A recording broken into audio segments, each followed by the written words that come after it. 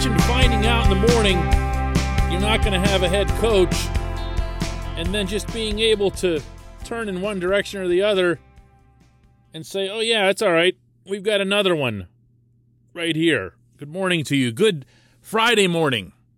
I'm Dejan Kovacevic of DK Pittsburgh Sports, and this is Daily Shot of Penguins. It comes your way bright and early every weekday. If you're into football and or baseball, I also offer up daily shots of Steelers and Pirates right where you found this.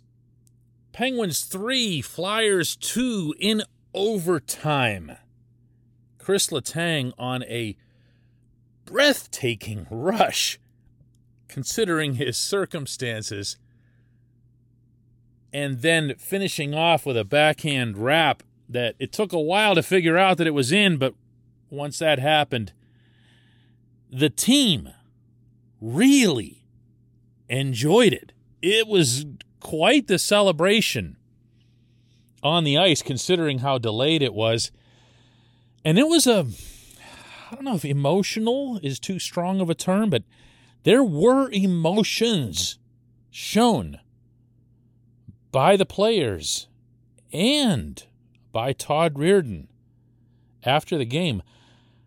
Listen to the Penguins assistant coach speaking on the day that the team learned that Mike Sullivan became the latest to have a COVID diagnosis, and in Sullivan's case, it is symptomatic. Here's what Reirden had to say. Yeah, no, it's obviously a difficult scenario. Obviously, I'm really hoping that Mike is feeling better and continues to improve here. Obviously, with the test, he was symptomatic. So your first thought is to worry about someone that you have a ton of admiration for and respect for, and you love working with, and that's where my first thought is about him and making sure that everything's okay with him and his wife and his family. So. Once you get past that, and then you get into, the job responsibilities. Obviously, Coach Sullivan's done a great job of putting me into situations and delegating responsibility to me, so that if this were ever to happen, it would be something that I wasn't uncomfortable or not prepared for. So, fortunately, I was extremely confident going in front of our group, and having dealt with them in a number of different scenarios last year and parts of this year, and then even years ago where I've worked with these players. So obviously it's something I'm excited about getting the opportunity, and really proud that the players played as hard as they did for us tonight. Yeah, maybe you had to be in the room. He was, you could feel it. You could feel what he was saying and how much it meant to him to get this W, how much it meant to the players who came through, Letang, Jake Guentzel, Tristan Jarry. There was something different about this W.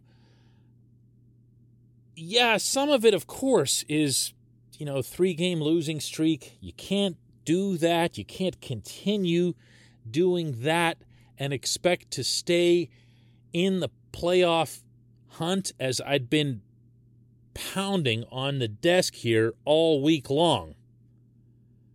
They needed to get points. They needed to get back to getting points on a regular basis. The Flyers have had a decent start, but this is kind of where you needed to do it. Not ripping the Flyers. That's easy enough around here. But you got to start taking them. If you could take them from Tampa, you got to be able to take them from anybody, because you've shown how to do it, how you can do it. Now they got to do it again Saturday night against the Minnesota Wild, also at PPG Paints Arena. It's going to be like this for a while. But at least just as you know that whenever, this defenseman or that defenseman, singular, not this many, goes down, you have someone else to replace them.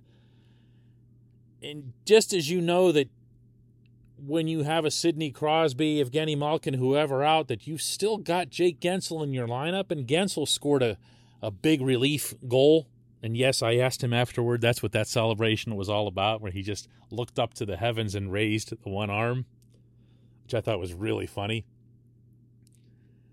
You still have guys that should be doing things for you. Well, you've also got a head coach. This portion of Daily Shot of Penguins is brought to you by the good people at the Greater Pittsburgh Community Food Bank, where they're committed to providing food for all of our neighbors in need, and they in turn need your help.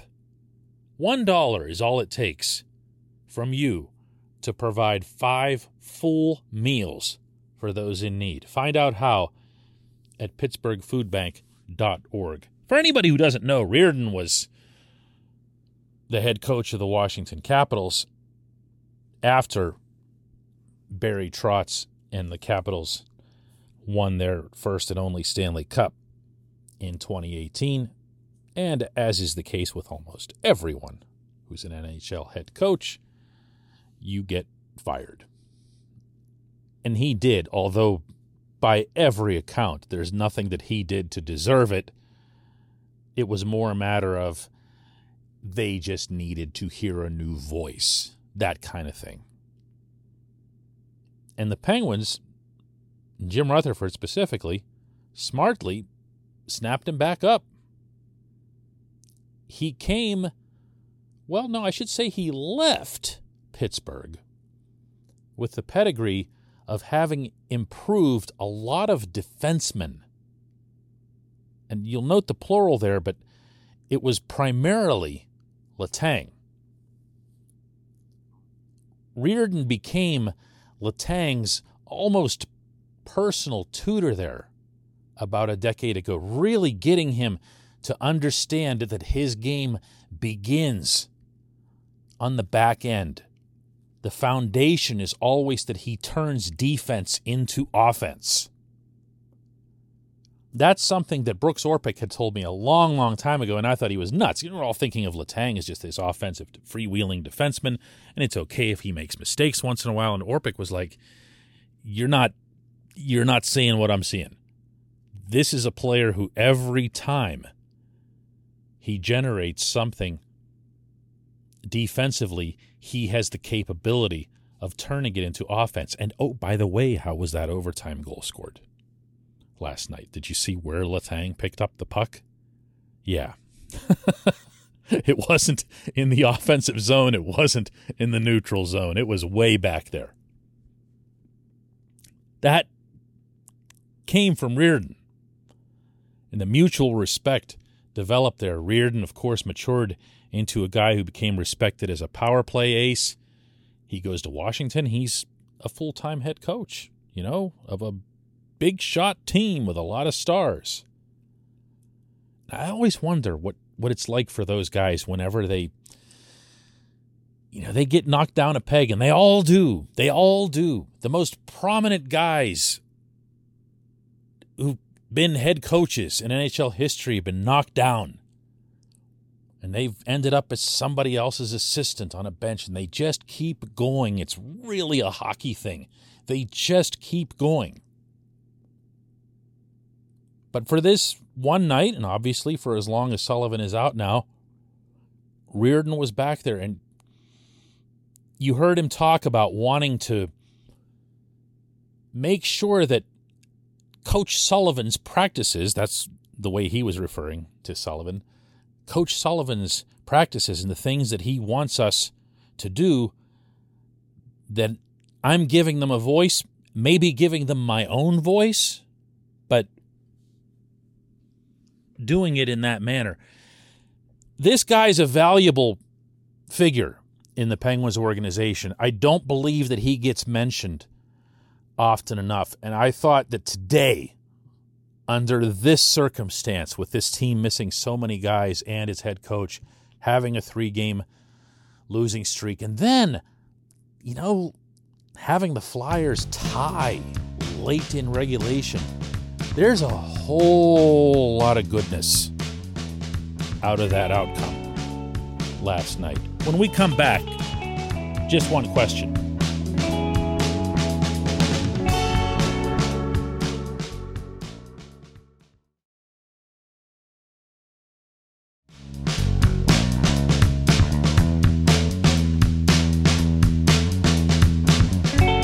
back. It's time for Just One Question, and that's brought to you always on this program by Fubo TV. The monthly cost of cable is over $200. Fubo TV is $65 a month to watch all the same channels, including AT&T Sportsnet Pittsburgh.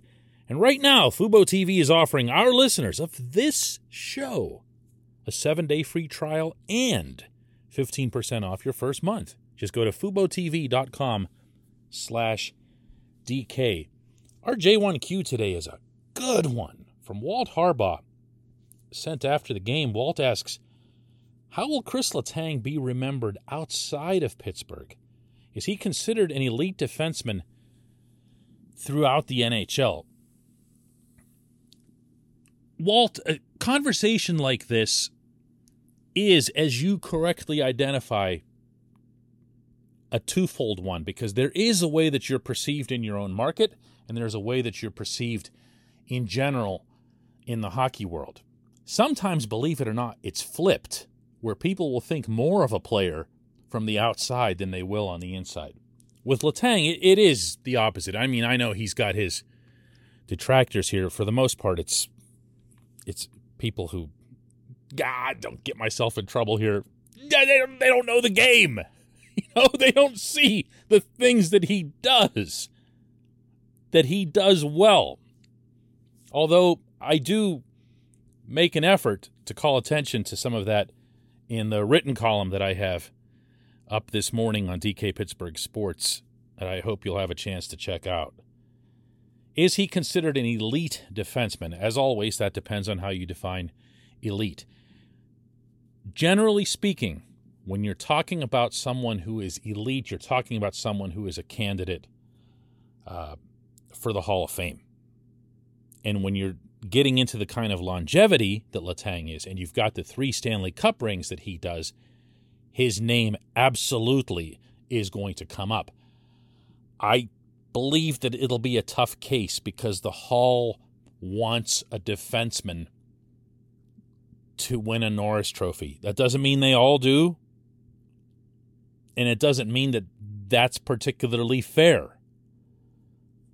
But if you think of the way the Norris Trophy has been awarded for years and years since I was a child, it goes in strings, meaning there's a defenseman who gets it and then keeps it for a while and then passes it on like a baton to the next anointee. And then when it's the next guy's turn and you can really feel it and there's no denying it, then it goes from Chris Pronger to the next person. Drew Doughty will take his turn with it, and everyone will see Doughty as the NHL's best defenseman, or Erik Karlsson. There's really not another award like it in the league that behaves like that. I shouldn't say that. Selke Trophy's like that too, best defensive forward. A lot of that's just reputation. No one even does their homework on that one. The Norris people do their homework on, but there's still a lot of people that just very lazily look at the top scorers, and then they balance it against the top plus minus, and then, okay, I'm done, and they seal up the ballot and they send it in. Letang was never going to be that guy. Letang was never going to be the leading scorer among defensemen for the reason that I suggested in the opening segment, as verified by Todd Reardon, Brooks Orpik, and now pretty much Letang himself, that it all starts on the back end for him. And he was never going to be that plus-minus guy because he is, not as much anymore, but he has been for a long time, prone to the whopper gaff because he has so much confidence he believes he can get a pass through anybody in any level of traffic. Gradually, Sullivan and Reardon have gotten him to take fewer of those risks, to make sharp 100%er breakout passes. And by the way, he had a couple just gorgeous outlets in the game last night, both of which I highlight in this column that you're going to go read after you listen to this. But he's not going to be a Norris guy. And he's not going to lead the league in scoring, and he's not going to lead it in plus-minus. And now that you have kind of a new guy in Adam Fox with the Rangers, and believe me, I'm not knocking Adam Fox. I'm not knocking Cale Makar in Denver. There's some outstanding young defensemen in the league right now, and you're going to see the Norris Trophy kind of swim between those guys for a while. So it won't be up to Letang. So if Letang is recognized by the outside, to try to get back to your original question here, as an elite defenseman, he's going to have to be in a Hall discussion. And that's going to have to be based a lot on the winning that he's done, on the minutes that he's logged in Pittsburgh, on his longevity with a single franchise, on the very real, very deserved tag that he'll carry as the greatest defenseman in franchise history. People used to laugh at me when I called him that a few years ago. Nobody's laughing now. Nobody comes at me with Dave Burrows and Ulf Samuelsson and 3 years or 4 years of Paul Coffey or a handful of years of Larry Murphy. You can't compare that to a decade and a half of excellence. A decade and a half of being a team's number one defenseman while they won 3 championships. Well, I sound like I'm making the case here, huh? Maybe we should just send this podcast out to the whole hockey world. I appreciate the question, Walt. That was a really good one, and I appreciate everybody listening to Daily Shot of Penguins. We'll do another one of these on Monday, I promise.